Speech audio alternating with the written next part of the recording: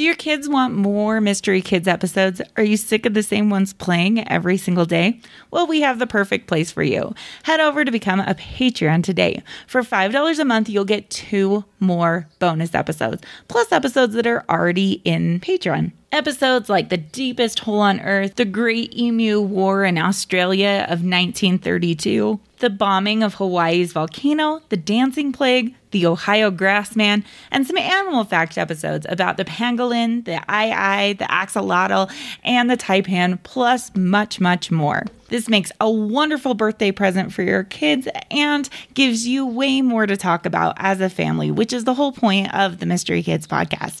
So for $5 a month, you can get 2 more bonus episodes plus all of the past episodes. To become a patron, go to Patreon, patreon.com/Mystery Kids Pod and sign up today. Thank you so much for your support. On this episode of the Mystery Kids podcast, what happens when the largest ship in 1912 hits an iceberg?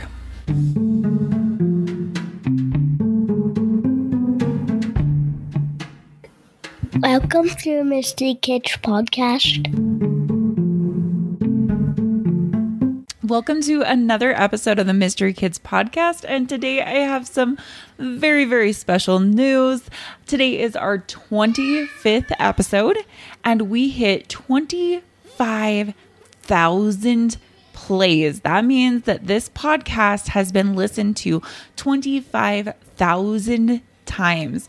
You guys, I just want to cry. I'm so excited. This podcast was kind of just made on a whim last summer, and I felt like there was a need for it. And this is just, it proved me right. So thank you. Thank you so much for supporting this podcast. It means the world to me. And I'm so grateful that you come back and you listen every single week. So some other big news, I decided 25th episode, 25,000 listens. It's time to make a Patreon account. And if you don't know what a Patreon account is, that means that we are now Patreons, which means that you can buy in a membership every single month to get more content. So if you are loving and devouring each episode, now you have the opportunity to have bonus content. So tier 1 to become a Mystery Kid patron is $5 a month, and this gives you extra content. To become a Mystery Kids VIP Patreon, it's $10 a month, and you get an extra episode a month, bonus content. You get a shout out of your name, which that's in both Patreons. You get a shout out if you become a patron with us, because I want to just shout from the rooftops all the people that support us. So make sure to put your kids' names in so they can have their name featured on an episode. And also, if you are a patron, you can get an idea, or you can put your idea in of the next couple episodes. So if you want to support this podcast, support that I can continue to do this, because this does take me a lot of research. Each episode takes me probably 4 to 5 hours a week to create. And that includes all the free content that is on our website. I would just greatly appreciate if you became a patron and could get the bonus and extra content as well. So huge shout out and huge thank you. Another big thank you I have going on right now is if you will please leave us an Apple review. So go to Apple Podcasts and leave a 5-star review saying how much you love this podcast with some words or whatever you want to put. Go ahead and do that. Screenshot it and send it to me at the Mystery Kids Podcast on Instagram. I'm going to do thank you stickers or a random couple thank you stickers to those that do this. So thank you so much for supporting us. And I love this podcast, and I love that this is something I get to do. I have one of the coolest jobs in the world. So thank you for your continued support and for sharing this podcast. Now we are ready to get on with this episode, which I am so excited. This episode is about the Titanic, which as a kid, I was obsessed with the Titanic. So I'm so excited to share all of this episode with you. It was April 10th, 1912. It was an amazing, amazing sight to see. As William Carter, also known as Billy, 11-year-old little boy, he was stepping into the Titanic. The Titanic was a massive ship, the largest ship in the world, and here was gathered a massive crowd waiting to see the largest ship set sail. It was 12 o'clock in the afternoon. Everyone was waving from the shore and waving from the ship as 2,220 passengers and crew were on board the Titanic as it set sail.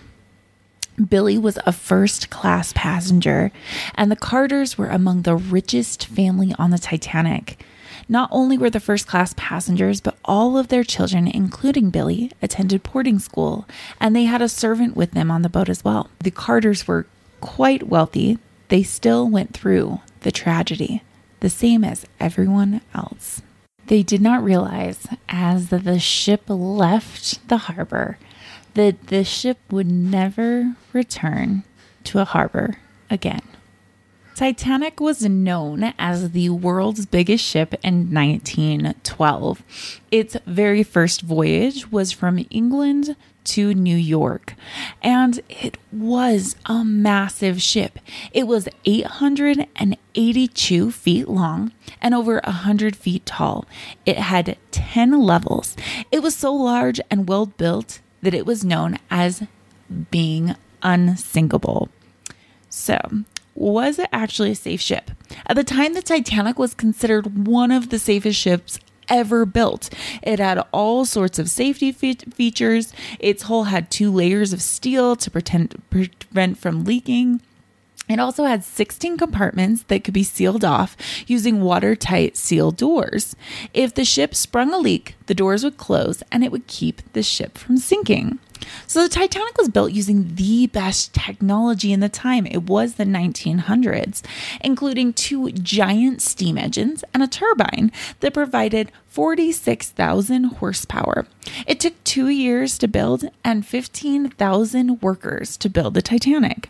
The ship had facilities to support up to 2,453 passengers and 900 crew. The first class areas were decorated more like a fancy hotel than a ship. There was a swimming pool, a gymnasium, a barber shop, a library, cafes, and a squash court. So the Titanic departed from Southampton, England on April 10th, 1912, and it stopped at the French port of Cherbourg. I'm not French. I may have taken 4 years of French, but I am not French, so don't mind that I can't speak French. And the Irish port of Queenstown to pick up more passengers. It left Queenstown and began its faithful trip across the Atlantic Ocean on April 11th, 1912. On board, there were 129 children, ages 14 and under, including several unborn babies. The Titanic actually cost $7.5 million to build and create in 1912, which in today's world would actually cost $400 million. The most expensive ticket to travel aboard the Titanic would cost about $99,000 in today's money. The Titanic was almost as long as 3 football fields. To feed the passenger and crew, Titanic had 86,000 pounds of meat, 40,000 eggs, 40 tons of potatoes, 7,000 heads of lettuce, 3,500 pounds of onions, 36,000 apples, and 1,000 loaves of bread on board. Titanic was one of the first ships to have a telephone system and electrical lights in all of the rooms. So including the 4 smokestacks, the Titanic was as tall as a 17-story building. Titanic had 4 elevators, a heated swimming pool, a gym, 2 libraries, and 2 barbershops. Each day, the passenger and the crew was 14,000 gallons of drinking water. So that meant that they had to take all their drinking water with them. Titanic's engines used to be more than 800 tons of coal each day. So it used more than 800 tons of coal each day, and the ship's top speed was 24 knots or 27 miles per hour. Smoke and steam made that by the Titanic's boilers escaped through 3 stacks. Builders added a 4th stack because they thought it made the ship look better. So the 4th stack, or the big huge column on top of the ship, was just for looks. And Titanic could carry 3,547 passengers and crew, but only 2,200 people traveled on its first voyage. So if Titanic would have set sail from Europe to New York like it was supposed to, it should have taken about 5 days and 18 hours to cover the track. That's about 2,891 miles if the boat continued to go at 21 knots.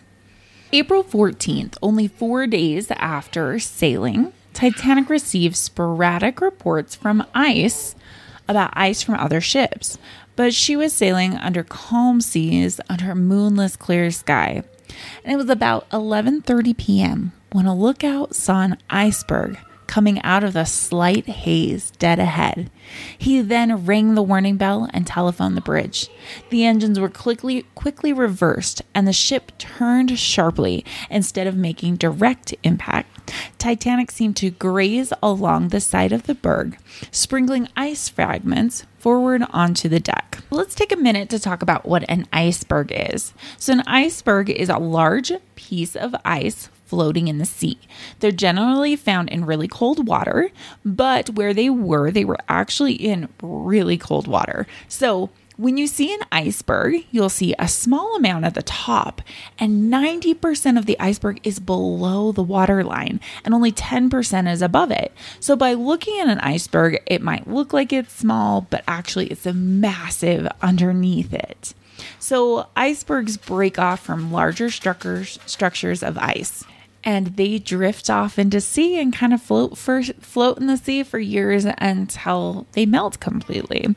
So Titanic sees this iceberg straight ahead. So they take the ship and they turn it so they don't directly hit it, like right on the nose of the ship. They hit it on the side. And what happens is when this happens, they only kind of grazes along the side. So they kind of think like, oh, we kind of missed it. Like we just grazed across it.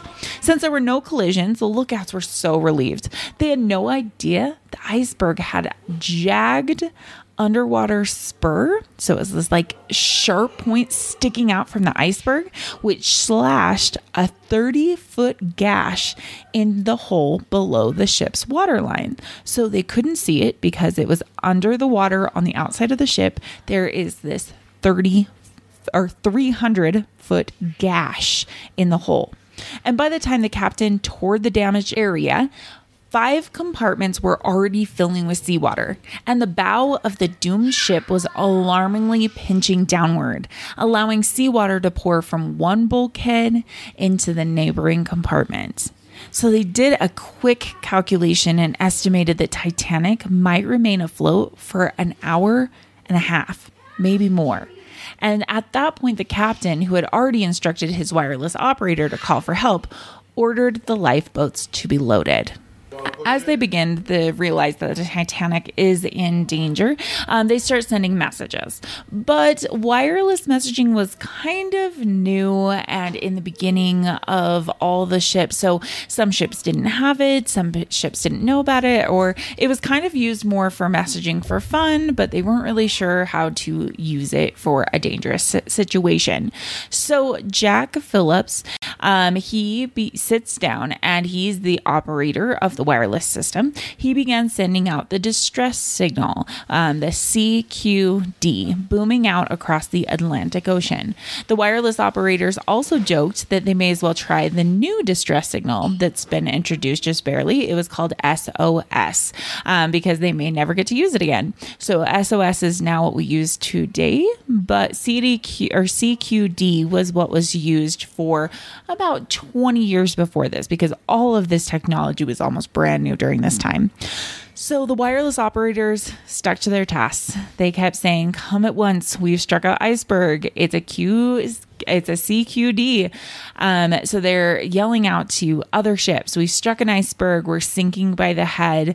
And a lot of other ships just did not believe what was going on. They were like, "What? What's happening?" They didn't grasp the urgency. They didn't really understand, or they weren't close enough to really help. So this website I'm looking at from bbc.com talks about that it was kind of like trying to organize a rescue using Twitter, where everyone's trying to like figure out what's going on, but there's contradictory messages coming off because other people don't know what's going on. So he keeps talking and keeps sharing like this is an emergency. Everything's flooded. And a ship, their sister ship called the Olympic, calls back and says, we're lighting up the boilers. We're trying to move as fast as you can. We're moving and we're moving. So Jack Phillips continues to do it even when everything starts becoming quiet. And the captain releases him because he realizes, you know what, you've done a great job, but you need to go. You need to go find a lifeboat. It's time for you to go. And the ship's sinking. Jack Phillips stays until the last moment to make sure that his messages get seen by others. So he is actually seen as a hero in Titanic's story. So a little more than an hour after contact with the iceberg, an evacuation began to happen. So it was really disorganized. It was haphazard. Everyone was kind of running around, and it began with the lowering of the first lifeboat. So the craft was designed to hold 65 people. So this little lifeboat could hold 65 people, and it left with only 28 people on it. So the ship is literally sinking and it can hold 65 people, but it left with only 28 on board. And sadly, this was the norm. According to during the confusion and the chaos, during the precious hours before the Titanic plunged into the sea, nearly every lifeboat that was launching was underfilled. Some only had a handful of passengers. In compliance with the law of the sea, women and children boarded the boats first. And only when there were no women or children nearby were men allowed to be on board. Yet many of the victims were in fact women and children, and the result of disorderly procedures that failed to get them in the boats in the first place. Andrew's prediction said that Titanic stubbornly stayed afloat for close to 3 hours. Those hours, witnesses, it was cowardly people and very prideful people, but also people that were extraordinarily brave, trying to save other people. Hundreds of human dramas unfolded in order to load the lifeboats and the ship's final plunge. Men saw off wives and children, and family were separated in the confusion, and the selfless individuals gave up their spot to remain with loved ones or allow more vulnerable passengers to escape.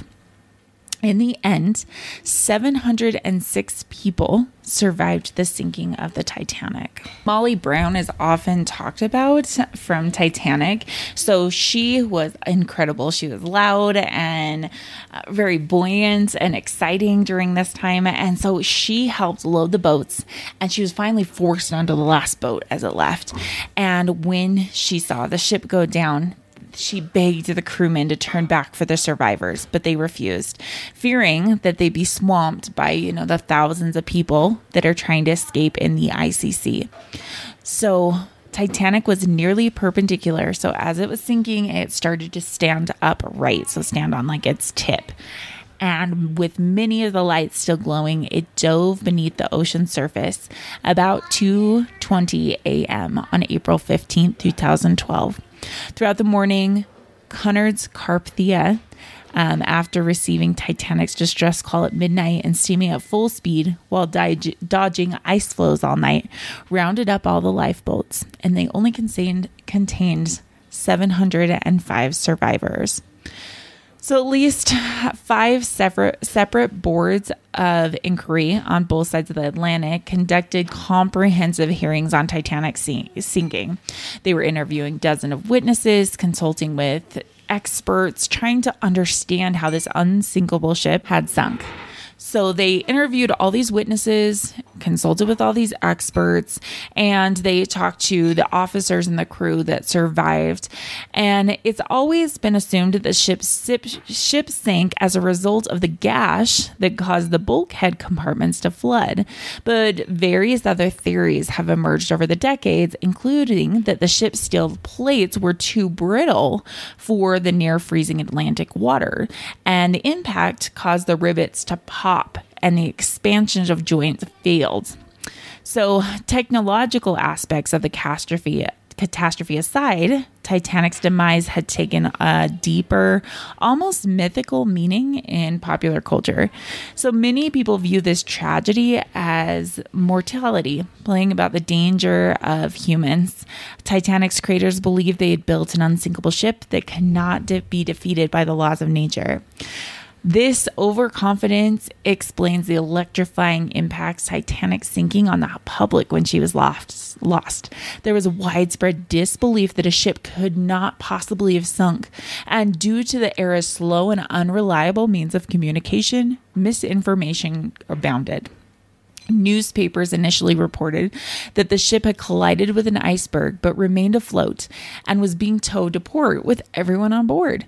It took many hours for accurate accounts to become widely available, and even then, people had trouble accepting this paragon of modern technology could sink on her maiden voyage, taking more than 1,500 souls with her. All of this is so fascinating. It's all from history.com, but talking about how people truly thought that it was kind of a myth, a strange tragedy, and it all came from people believing that they had built something that was a force of nature. So before the ship had even left the harbor at the very beginning, she was designed to hold 32 lifeboats, but there were only 20 on board. So they knew, leaving the harbor at the very, very beginning, that there weren't enough lifeboats for all the passengers. So over 1,500 people died in this horrible catastrophe. And the wreckage of Titanic at the very bottom of the Atlantic was discovered by Robert Ballard in 1985. There were new safety rules put in place after the sinking of the Titanic that made sure that every single ship had enough lifeboats on board for everyone. So there is so much information about the Titanic. It is absolutely fascinating and a fascinating story, but I really want to go back to who we talked about at the very beginning, William Carter, also known as Billy. So on the night the Titanic struck the iceberg, the Carter family went to get in line to get on a lifeboat. Billy's mom and sister easily made it onto the boat, but Billy was told he was too old. Remember, they were trying to get women and children on board, and Billy was a boy, but he was 11 years old, so he looked a bit older, and they told him, "No, you can't get on board. This is only for women and girls." Mrs. Carter thought really fast, and she disguised Billy as a little girl so he could get on. With some luck and quick thinking, this 11-year-old boy was able to survive one of the world's greatest tragedies. As soon as Titanic had sank, they had sent out ships and boats, and they had done all that they could to try to search for Titanic. But since it was such a vast area of the ocean, I mean, the North Atlantic Sea is massive, no one was able to find it. They actually sent out a first expedition in 1977. Remember, it sank in 1912, but they sent out the expedition in 1977, and it was unsuccessful. So in 1985, a ship called the Argo traveled just above the ocean floor. It was sending photographs up to the researcher vessel called the Knorr, Knorr.